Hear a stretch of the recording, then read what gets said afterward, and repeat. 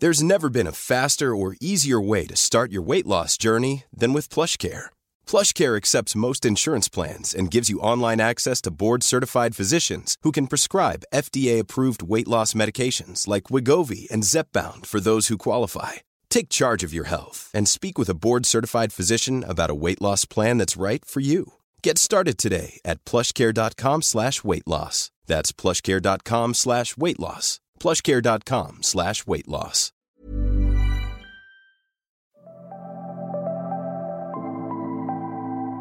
Välkomna till tidningen Hälsas podd Uppdrag Hälsa. Jag heter Maria Torshäll och är chefredaktör på Hälsa. Och jag heter Annika Dopping och är kommunikationsstrateg och parhäst till Maria i den här podden som jag ser mycket fram emot.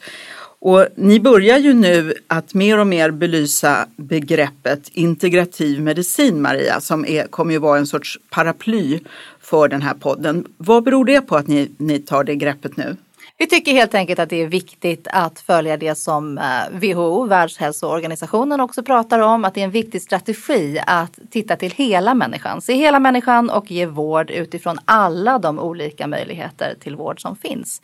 Både skolmedicin naturligtvis, som vi inte förkastar någonstans. Men också alternativ och komplementär medicin. Och hela det kallas för integrativ medicin. Och det har jag tänkt att vi ska prata mer om. För du har ju själv bott en del i England där det inte alls är så uppdelat som hos oss. Nej, inte alls. Jag hade, som jag berättade om faktiskt i tidningen i någon krönika, den sagolika turen att när jag var gravid med mitt första barn så träffade jag en allmänläkare som också var utbildad homeopat. Oj! Och det var inget konstigt? Det var inget konstigt. När jag då fick homeopati för min rygg som jag fick på andra vägar så kunde han stå där och säga att det här kan du ta och det där är helt säkert. Och det kändes ju oerhört tryggt att ha en läkare som var så öppen för de olika alternativ som fanns. Den här polariseringen mellan skolmedicin och alternativ eller komplementär medicin som vi har i Sverige, den tänker vi lyfta fram. Vad är de olika beståndsdelarna bäst för? När passar de? Jag kommer ihåg när jag träffade och intervjuade Deepak Chopra, en indisk läkare som bor i Amerika sedan många år. För länge sedan så sa han på ett besök i Sveriges riksdag att skolmedicin är oslagbar i akuta situationer. Det finns ingenting man vill byta bort då när det är verkligen på allvar. Men som förebyggande för underhåll av hälsa eller rehab så finns det väldigt mycket att hämta i den övriga medicinen. Och vi ska se vad vi kan kartlägga.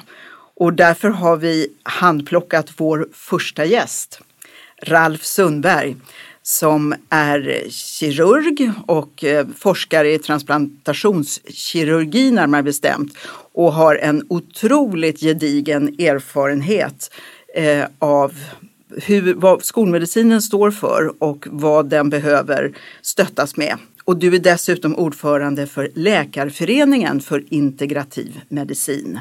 Välkommen hit. Tack så mycket. När jag var ung så trodde jag som medicinstuderande att det handlar om antingen eller. Antingen så tror man på skolmedicinen eller också tror man på de så kallade alternativen. Som en religion. Ungefär så. Ja, och det var ju så att man hade väldigt stort förtroende när man var kandidat för de erfarna lärarna, professorerna, och man trodde på allting som sades på föreläsningarna, man trodde på läroböckerna och så tyckte man ju att det var ju förfärligt spännande när den här dagen kom när man fick skriva sitt första recept. Så var det, och så tror jag det är för väldigt många som går läkarutbildningen. Man börjar i den ändan.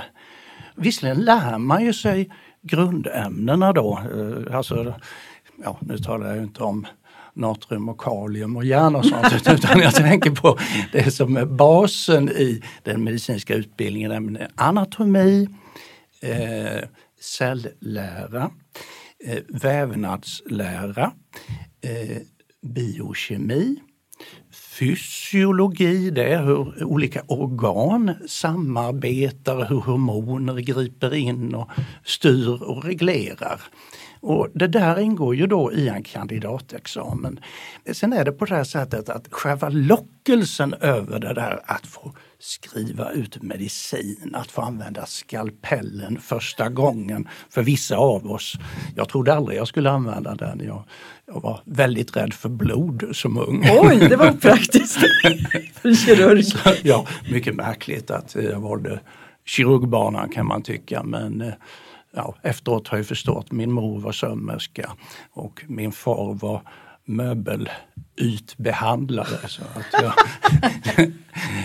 det fanns väl någonting i det här manuella arbetet som lockade mig. Hantverksarbete helt enkelt. Hantverksarbete, ja. Men som sagt, jag var väldigt kritisk till allting vad alternativt var. Samtidigt så hade jag ju väldigt många i min bekantskapskrets som var förtjusta i de här tankegångarna. Jag var själv med i Värlandrörelsen, Frisksportarna. Jag intresserade mig alltså för hälsokost och sådant. Lite grann parallellt. Fast jag visste ju inte riktigt vad jag skulle tro. Och läkarutbildningen förbereder ju en blivande läkare för att ge de verktygen som man ska ha för att ta hand om patienter. Men det är klart att kanske inte allting i hur vi sen kommer att utöva läkaryrket, kanske inte det är helt vetenskapligt. De insikterna, de kanske man inte har som ung läkare. Det kanske är någonting som kommer med erfarenheten. Och så kommer det att bli för mig. Jag fick några impulser, några uppvaknanden under livet när jag började ifrågasätta en del utav det som var självklart innan. Varför ska man medicinera för åkommor som är självläkande? Till exempel. Kan du berätta om något sånt uppvaknande när du tänkte? Stora uppvaknandet var väl när min egen hälsa inte riktigt var på topp. Trots att jag trodde att jag följde goda råd om vad man skulle äta, till exempel vad som är bra kost. Jag gick alltså i den här fettfällan. Jag trodde att det som myndigheter säger, Livsmedelsverket till exempel, jag trodde att det här kan man lita på fullt och fast. Men när jag märkte att gör jag så här så lägger jag på mig 1-2 kilo om året. Och när jag sen låter bli att följa de här råden, då märkte jag till min förvåning att det inte bara hade mitt blodtryck normaliserats så jag kunde sluta ta medicin för blodtryck, vilket jag hade gjort i 10 år. Det är klart, då blir man lite fundersam. När du säger så här, gör jag så här så går jag upp ett par kilo i vikt. Vad är det som är så här i det fallet? I mitt fall så var det ju då att jag började arbeta på ett läkarhus efter min tid som forskare och kirurg på sjukhus. Och jag har arbetat på andra arbetsplatser på sjukhuset och där fikan har en väldigt central plats. Och det kan handla om att man äter en extra frukost när man kommer till arbetet. Man har ju redan ätit sin havregrynsgröt eller smörgås där hemma. Och så bjuds det då på frallor. Och då tar man en sådan. Och man brer smör på den, man tar på ost och marmelad. Och så märker man att nu slutade jag på den här arbetsplatsen, i det där fallet ortopeden på ett litet sjukhus i Sverige, ett länssjukhus. Slutar jag på ortopeden och så går jag över på narkoskliniken där man inte äter de där frallorna. Och då såg jag att nu gick vikten ner. Men sen började jag då som privatpraktiker och där var det alltså frallor varje morgon. År ut och år in, och det började sätta sina spår. Och det första jag gjorde då, det var ju att jag tog bort smöret då. Och då märkte jag att jag blev ju ännu hungrigare och jag åt mera. Och så var jag ändå vrålhungrig när det var dags för lunch. Och så märkte jag ju då den här blodtrycksstegringen. När jag började bli irriterad strax före lunch var det ofta som jag mätte blodtrycket och det kunde vara jättehögt. Och även när jag hade tagit medicin i ett halvår så då var det lika högt igen. Jag gick till hjärtläkare, han skrev ut starkare dos och på den vägen var det.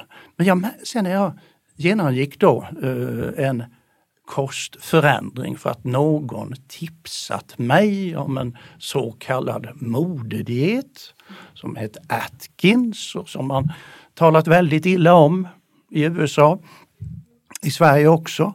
Och då märkte jag att på 14 dagar så var jag av med blodtrycksmedicinerna. Även om vikten inte började gå ner förrän efter de här 14 dagarna hade gått. Det är en lågkolhydrat. Idag så talar vi om en lågkolhydratdiet då, eller en diet som är reducerad då i kolhydrater. Och det var då som, det här blev en vändpunkt när jag insåg att alla våra moderna metoder att behandla kroniska sjukdomar eller tillstånd som högt blodtryck egentligen är det ju ett tillstånd som faktiskt kan variera från stund till stund, dag till dag och så vidare. Men det här, vårt sätt att medicinera kanske inte är det som man ska ta till först, utan livsstilsförändringar. Och då talar jag inte bara om kosten, jag talar om att röra på sig, jag talar om att vila, jag talar om att meditera. Och det här ledde då fram till att jag så småningom intresserade mig för alla de här grejerna som ligger lite på sidan av den här vården som erbjuds av samhället idag. För där ingår ju inte de här bitarna. Visserligen doktorer kan skriva ut motion på recept och det finns en del verktyg, men i mångt och mycket tror jag att vi medikaliserar för mycket, vi medicinerar för mycket, vi kanske ställer för många diagnoser.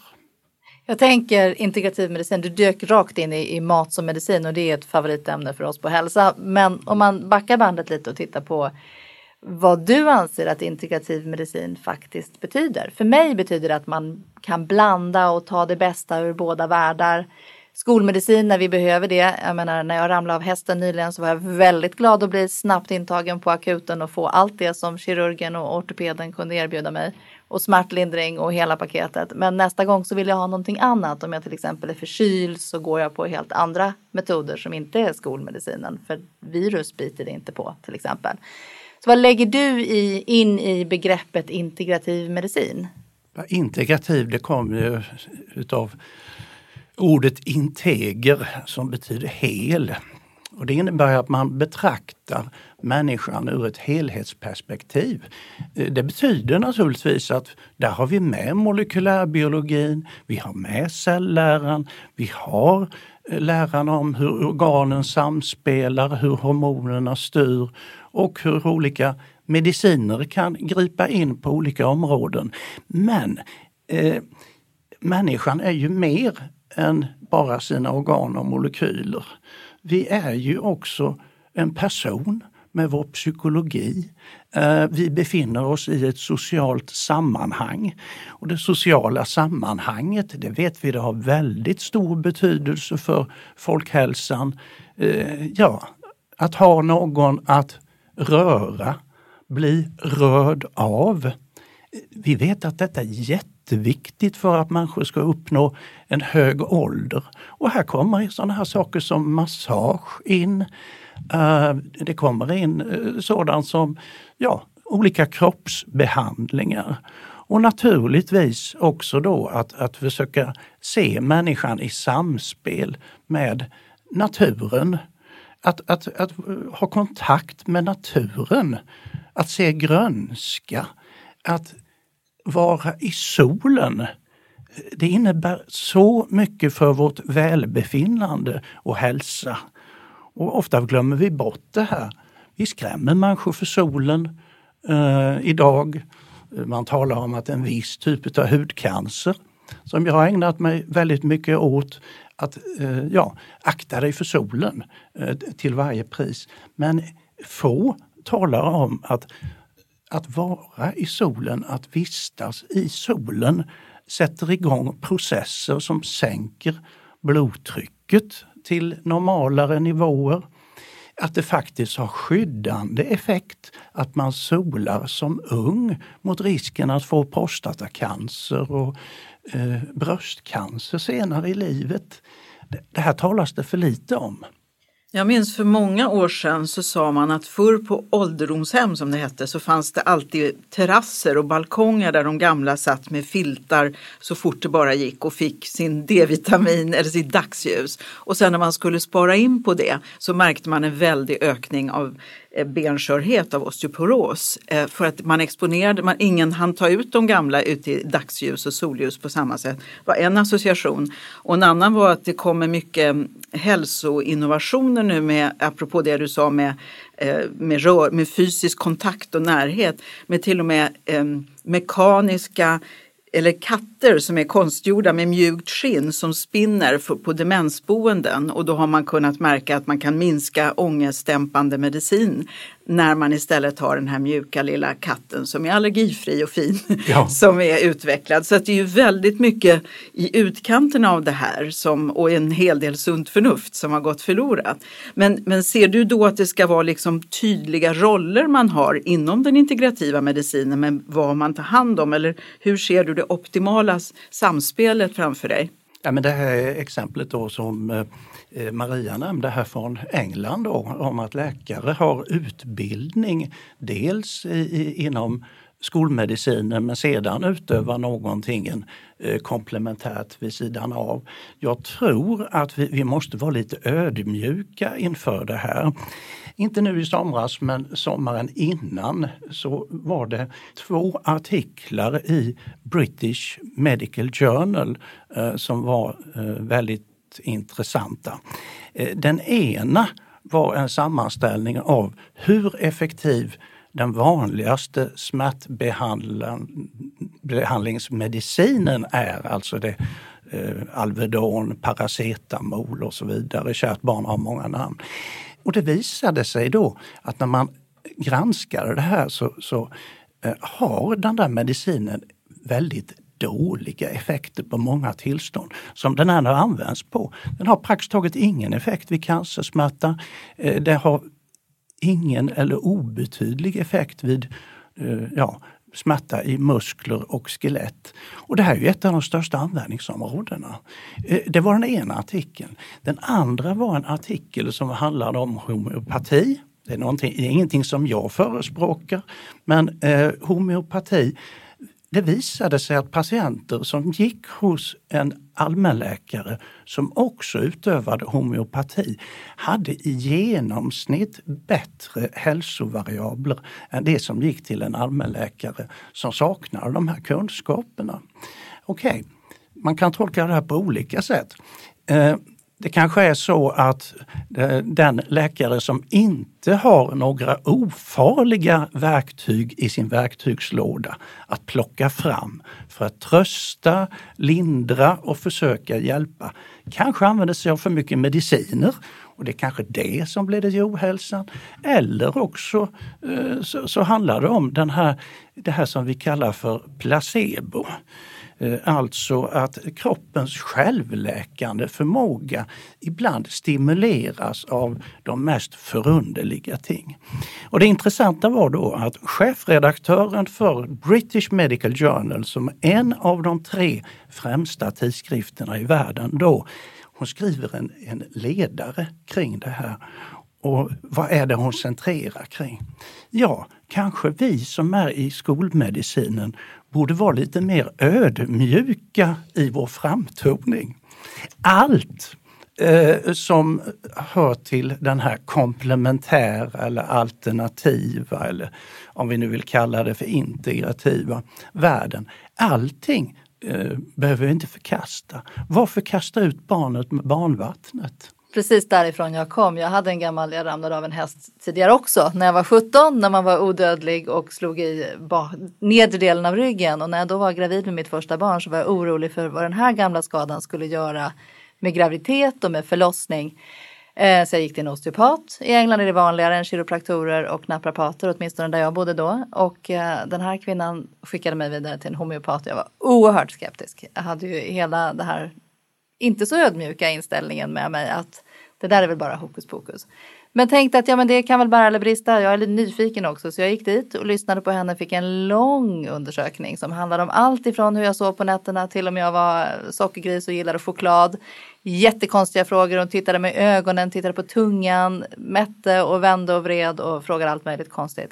Och det slutade med att jag fick några pulver i påse. Och det tyckte jag ju, kändes ju skumt. Så det kändes ju väldigt bra att kunna fråga den här allmänläkaren då. Vad är det här jag har fått? Kan jag ta det? Är det säkert för mitt foster? Och det kunde han ju då lugna mig på den punkten. Att det är det. Jag vet vad det här är och det är säkert. Och för mig var det, om det var placebo eller det var på riktigt, jag har ingen aning. Men det hjälpte. I Sverige så har vi ju då en lite annan syn och man kan spekulera i vad det beror på, om det är arvet efter Gustav Vasa med den starka staten och att vi gör som myndigheterna säger. Man kan spekulera i om det handlar om. Ja, man kan också fundera på om det beror på att vi i Sverige har haft då ett skattefinansierat sjukvårdssystem så länge vi kan minnas egentligen. Provinsialläkare, det var ju liksom en gammal inrättning. Det skulle finnas en provinsialläkare på varje ort av en viss storlek och det här var ju alltså då skattefinansierat. Visserligen man betalade för sina mediciner fram till början av 70-talet i praktiken i Sverige. Och man betalade doktorn direkt, men huvuddelen av det här var alltså då skattefinansierat. Och sen har ju då kanske våra politiker då mer och mer kommit att försöka styra sjukvården, och politiker de är stolta över vad de har gjort. Sjukhus som har byggts, verksamheter som har byggts ut. Men kanske inte det är politikerna som kanske ska styra vården så mycket, utan de som är i den och utövar den. Kanske det är det som påverkar synen på detta. Det som samhället tillhandahåller, det ska vi tro på. Det är gott, det är bra. Men att gå till någon alternativ utövare som någon som kallar sig för naturmedicinare till exempel, som då inte har en gedigen sjukvårdsutbildning i botten. Ja, det får vi ju betala ur egen ficka. Alexander Persky, som är en välkänd stressforskare och läkare från Karolinska, han ser skillnaden just när staten hade ett ansvar för professionen och när det här kommunaliserades med hälso- och sjukvården, att det blev mycket mer svajigt med politiskt valda personer utan professionell bakgrund som skulle välja på ganska korta perioder hur man skulle styra vården. Att det ibland har gjort det väldigt instabilt. Det var en tanke, och det här med källkritik, samtidigt som du säger att du var väldigt tidig. Först trodde du som alla andra blint på auktoriteten, men sen började du ifrågasätta och använde dig själv som försökskanin och experimenterade lite grann. Vad händer nu? Vad får jag för behandling? Det gör ju att det är ju väldigt mycket på tapeten just nu att vi ska vara mer källkritiska. Vi ska ifrågasätta det som vi har kanske bara ärvt som gamla sanningar. Det är ju mycket som omprövas. Just nu i dagarna säger man att man ska ge jordnötter till spädbarn, som var helt tabu för inte länge sedan. Och det är ju väldigt mycket som ändras. Men hur ska vi som vanliga konsumenter eller medborgare kunna sålla i det här? Vem ska vi tro på om vi inte ska tro på myndigheterna? Ja, det är ju det som är frågan. Men min erfarenhet då, jag gjorde ju som så att jag kontaktade ju då i det här fallet. Jag tyckte att nu hade jag gjort en upptäckt här. Jag fann också att jag var långt ifrån ensam att ha den här erfarenheten. Jag befann mig ganska snart i ett nätverk utav läkare, en del varav forskare, som hade samma uppfattning som jag och i vissa fall då samma erfarenhet som jag. Och jag vände mig då till en del myndighetspersoner och myndigheter, vi vill inte gå in på namn här, men jag var så förvånad över det kompakta ointresset för det här ämnesområdet. Och så började jag då fundera över den här sjukdomen diabetes, som är ett gigantiskt folkhälsoproblem. Som särskilt då diabetes typ 2, det som man tidigare kallades för åldersdiabetes, sen sa man vuxendiabetes, men eftersom det ibland även nu drabbar tonåringar så säger man typ 2. Ja, och A lot can happen in the next 3 years. Like a chatbot may be your new best friend. But what won't change? Needing health insurance. United Healthcare Tri-Term Medical Plans are available for these changing times. Underwritten by Golden Rule Insurance Company, they offer budget-friendly, flexible coverage for people who are in between jobs or missed open enrollment. The plans last nearly 3 years in some states, with access to a nationwide network of doctors and hospitals. So for whatever tomorrow brings, United Healthcare Tri-Term Medical Plans may be for you. Learn more at uh1.com. One size fits all seems like a good idea for clothes until you try them on. Same goes for healthcare. That's why United Healthcare offers flexible, budget-friendly coverage for medical, vision, dental, and more. Learn more at uh1.com. Jag insåg att det måste finnas väldigt stora implikationer här för en helhetssyn på diabetes, där man inte bara tänker mediciner, blodsockerkontroller. Man förutspår alltså att det här i varje läge då, varje patient som drabbas av detta, det här är en livslång sjukdom. Det finns bara ett sätt. Du ska äta, och i det här fallet säger man, du ska äta mer av det som gjorde dig sjuk till att börja med. Och då menar du? Då tänker jag ju först och främst på socker. Det var som så då att jag satte mig in då i diabeteskostråden, de dokument som det här grundades på.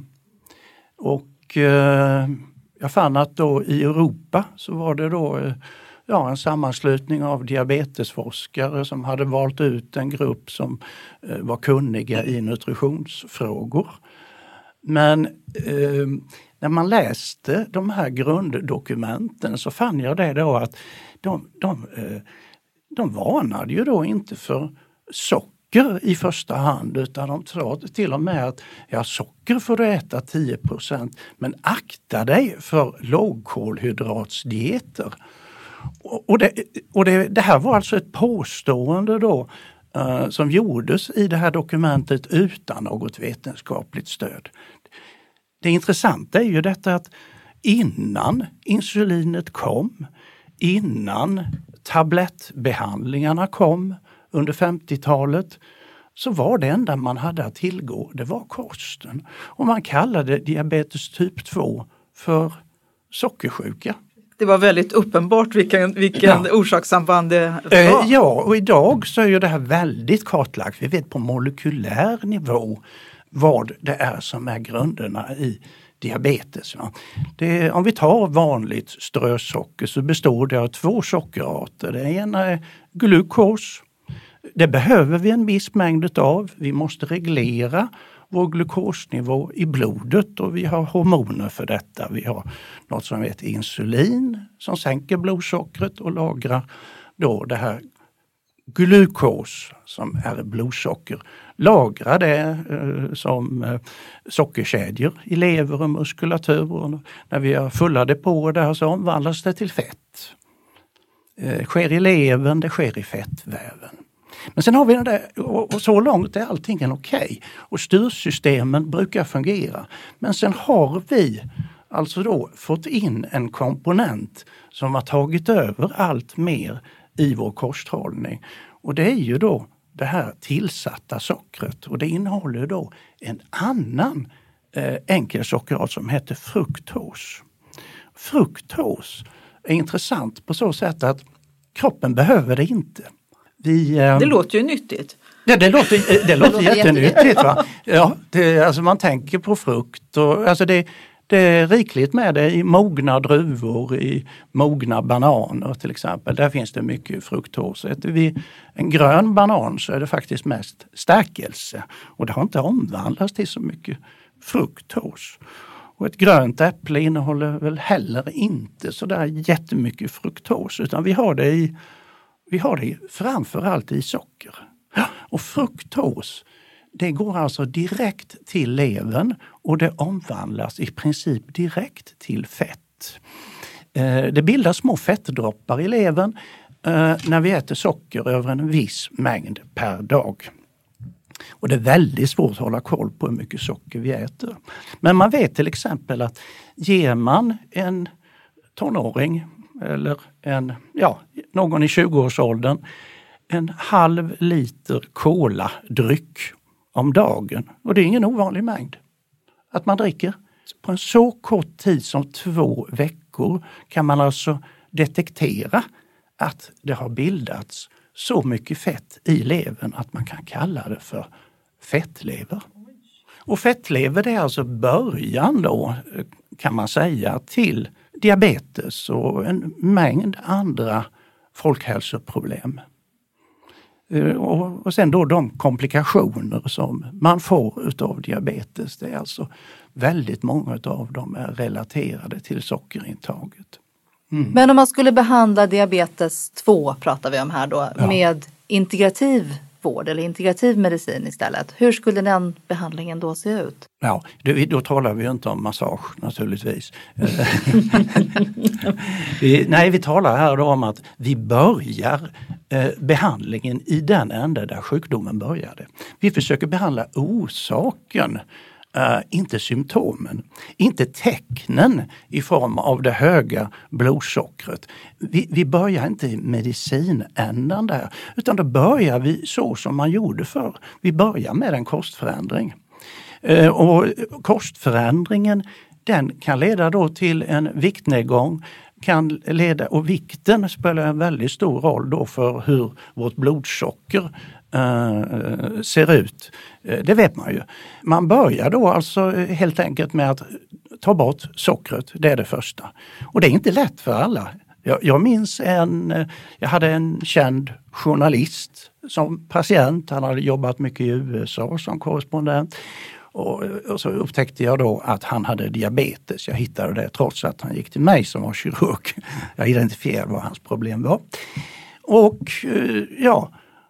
Och då, det första han sa, "Åh hjälp", sa han, "måste jag sluta dricka cola? För det är det bästa jag vet." Men han gjorde det. Och hans vikt rasade och han fick bättre blodsockervärden av bara en så enkel åtgärd som att utesluta läskedryckerna. Det var liksom grunden i det hela. Sen fick vi gå lite vidare. Men jag vet här om året när jag var på ett sjukhus för att besöka en patient som hade opererats för tjocktarmscancer. Det var samma gamla pepparkakor, veteskorpor, saftkräm, fast det var en uppenbart livsstilsutlöst magsjukdom och till och med cancer. Så det är som om det är en avgrund mellan vad vi idag vet och det här du refererar till och det som omsätts i praktik ute i hälso- och sjukvården. Och man kan fråga sig, hur har det blivit så här? Man kan säga att ibland blir sjukdomar en hel industri. När man upptäckte insulinet då i början av 20-talet så kom man igång med insulintillverkning. Och det gjorde man i anslutning till slakterier. Man tog alltså tillvara då på bukspottkörtlar från slakteriavfallet i det här fallet. Och man tillverkade alltså då insulin som kom från grisar då ursprungligen. Ja, och sedan kom sprutorna och så satte man igång med det här på 50-talet. Och det är klart, det fanns ju då förhoppningar naturligtvis att livet skulle bli även enklare för en diabetiker. Och vi talar här då typ 1-diabetiken som ju förr, det var en fruktansvärd sjukdom med avmagring och man försökte hålla igång dem med just en fet kost som var kolhydratfri, sockerfri, och man klarade de här patienterna en tid med något år när det var som bäst. Sen gick det ju illa. Så insulinet var ju en stor framgång. Men långt fram till början av 70-talet så ansåg man att det var ett grundfel, det var ett konstfel som man sa. Det var fel i sättet att praktisera medicin om man gav insulin till en vuxen eller åldersdiabetiker. Det skulle bara kostbehandlas i första hand. I andra hand så försökte man med då de här tabletterna som korrigerade blodsockervärdena, men som sen i långa studier visade sig att förlängde livet, det gjorde de egentligen inte. Lindrade symptomen och så vidare. Men alltså fram till då slutet av 70-talet, mitten av 80-talet, så var det alltså en rådande samsyn då bland de flesta läkare att man började i den ändan där sjukdomen började. Om patienten klarade av detta. Ja, det minns jag som hade farföräldrar som hade åldersdiabetes. De åt ju på ett annat sätt helt enkelt. Och fick inte insulin. Nej. Men när kom svängningen och varför? Jag tror alltså att industrin har haft mycket med detta att göra. Och framförallt har det väl varit livsmedelsindustrin då som gärna vill att vi äter mera. Socker är en väldigt billig tillsats i många livsmedel. Folk tycker att det smakar bättre, då köper man mer, man äter mera. Och det här var ju tydligt under de år som jag bodde och forskade i USA. Där man alltså såg år efter år hur kanelbullarna blev större och större. Och det blev mer och mer av något sockrigt ovanpå dem. Och sen såg man ju hur amerikanerna blev bredare och bredare under de här åren. Fast de kanske åt low fats konsekvent. Det var ju det. Ja. Alltså man trodde ju på den här tiden på fullt allvar att fett var skadligt. Så det var ju inte så att det direkt var någon illvilja ifrån industrin. Alltså man trodde på fullt allvar i amerikanska senaten då. Det ingick i en kommitté där många före detta presidentkandidater, och man trodde på fullt allvar att vi måste göra något åt hjärtsjukdomarna, och många läkare säger att det är fettet och kolesterolet som är det skadliga. Och så skulle man då, trodde man skulle rädda många amerikaners liv ifrån just hjärtsjukdomar. Men det var ju bara det att maten smakade ju ingenting när man plockade bort fettet. Då var man tvungen att ersätta med något annat, och socker var ju billigt. Så man förstod nog inte riktigt vad man gjorde. Men nu efteråt kan vi ju konstatera att diabetes håller ju på att så totalt förstöra folkhälsan. Med början i USA och grannlandet Mexiko. Så att det traditionella sättet då som vi nu har att behandla diabetes med mediciner. Snart har amerikanerna inte råd till att hålla på det här sättet längre. Frågan är, hur länge har vi råd i Sverige att behandla symptom med mediciner istället för att ge goda råd om att undvika de bakomliggande orsakerna?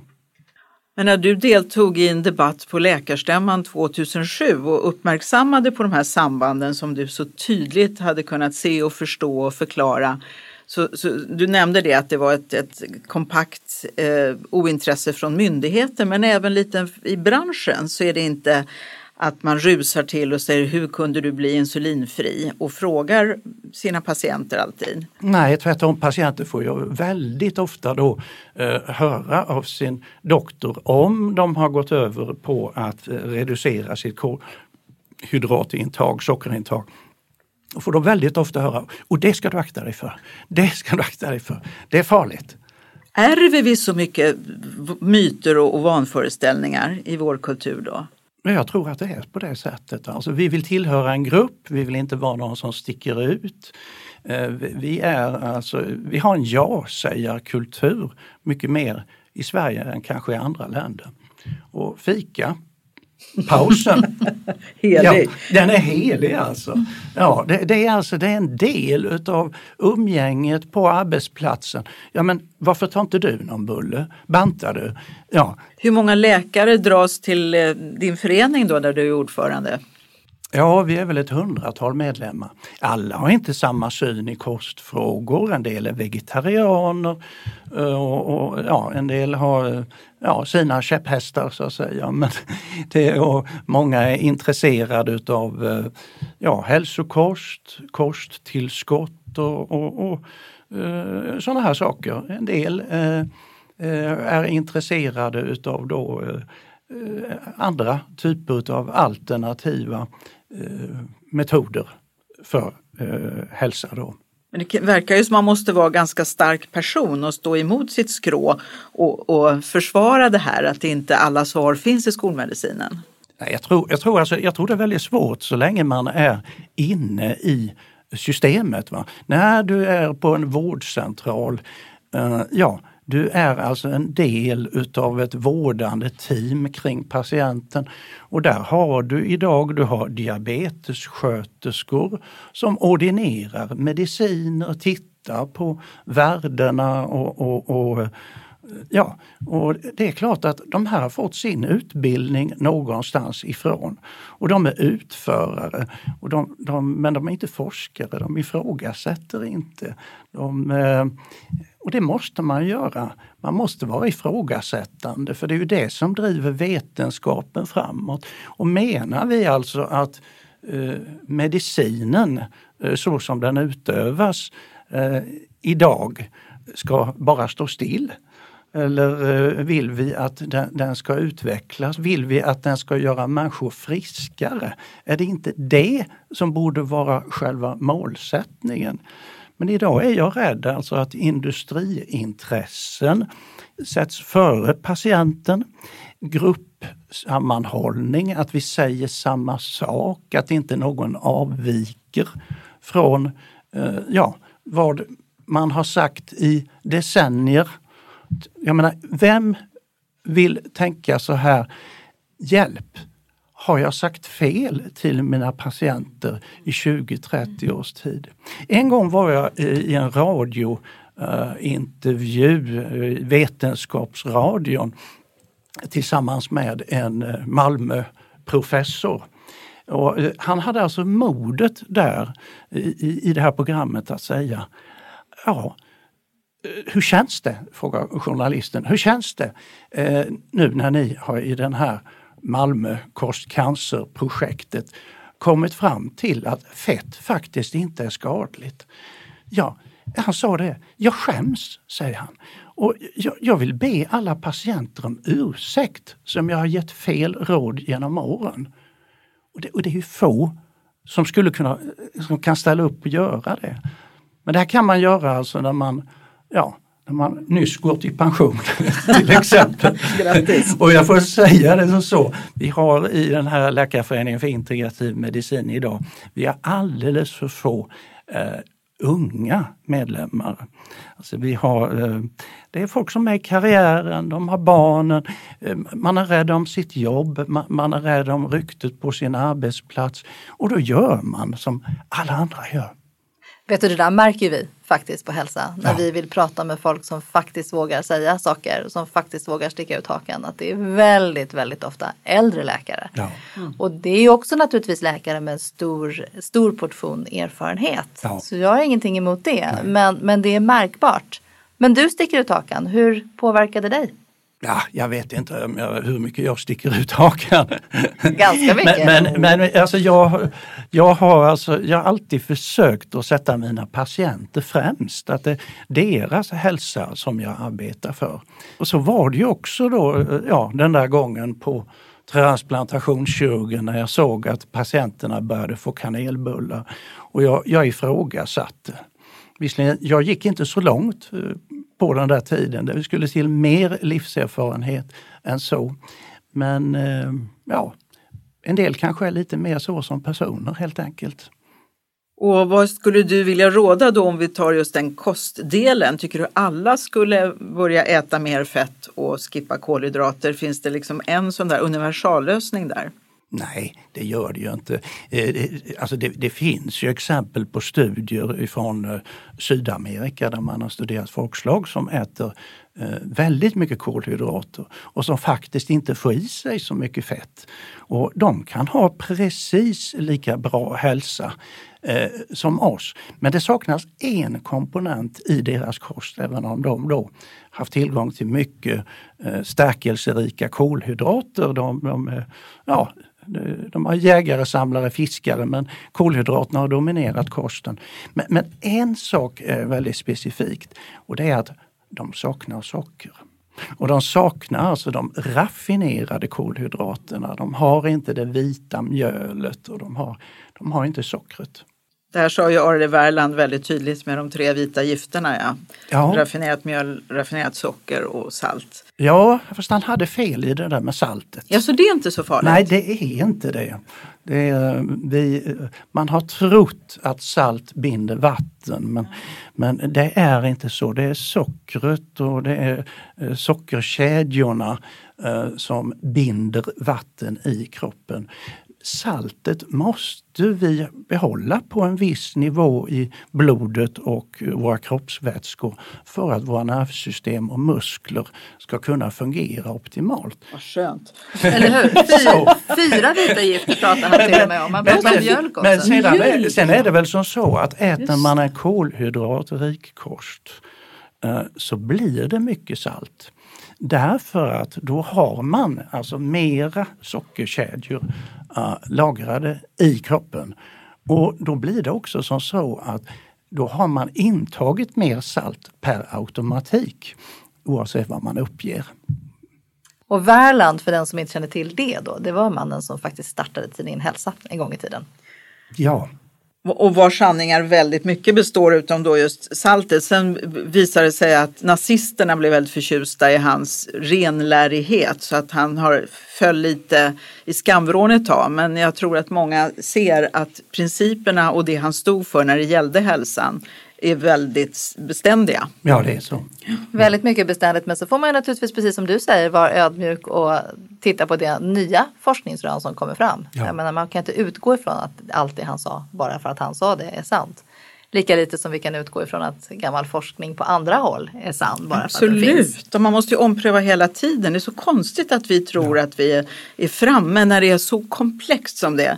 Jag vet en kvinna som forskade på kor och mjölk, apropå komjölk som du nämnde Maria, och skulle försöka bedöma, nu har ju de 4 magar och det är väldigt komplicerat och det är så mycket som spelar in, vad är det för fukt i gräset de äter, hur långt är det, vad är det för årstid, vad har de ätit förut, hur gamla är de och bla.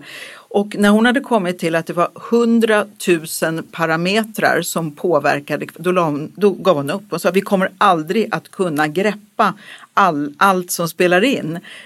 Och samtidigt tror vi att vi kan hitta enkla linjära samband. Om du tar bort det och lägger till det så kommer vi att kunna med all säkerhet konstatera det här. Eller du har högt blodtryck, då ska vi ta ner det istället för att tänka vad kan det bero på? Varför höjer kroppen blodtrycket? Vad är det man försöker kompensera eller vad finns det för källa? Så kanske står vi inför en helt ny dynamik i att bli detektiver och försöka förstå samband och på ett väldigt ödmjukt sätt som vi pratar om snarare än att tro att det finns facit med färdiga lösningar. Ja. Och vi tror att unga människor med högt blodtryck ska behandlas på samma sätt som gamla. Hos gamla är ju blodtrycket en adaptationsmekanism just på grund av kroppens åldrande. Känner du dig hoppfull då? inför framtiden? Ja, absolut. Jag tror att det här måste komma igenom. Vi har inte råd att fortsätta att slösa så som vi gör idag i sjukvården med resurser på att bara lindra symptomen eller tecknen eller syssla med vad vi en gång kallade för laboratoriekosmetik. Vi har inte råd till detta i längden. Ekonomin kommer att hjälpa oss till bättre hälsa. Det är en samhällsekonomisk fråga, menar du alltså? Det är en samhällsekonomisk fråga. Och då är det, som sagt, vad är det vi vill gynna? Är det patienterna eller är det industrin som fångar in patienterna och snärjer patienterna i sitt nät? Och, vi vet i USA till exempel, man tar mest mediciner bland vuxna och medelålders i hela världen. Medan det man får ut då ifrån hälsoekonomin är faktiskt en allt kortare livslängd jämfört med andra länder som har samma välstånd.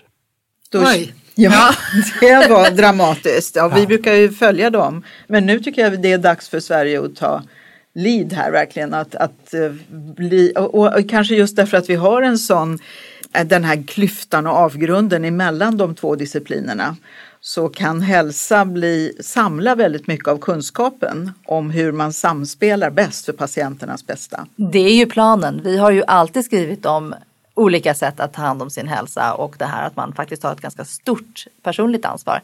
Vi skriver alltid om mat som hälsa, vi skriver om olika kroppsterapier och metoder och är helt enkelt för tanken att man integrerar olika typer av vård och medicin.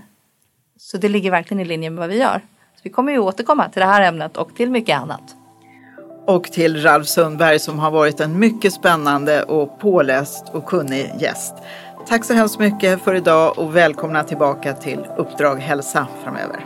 Tack för denna gång.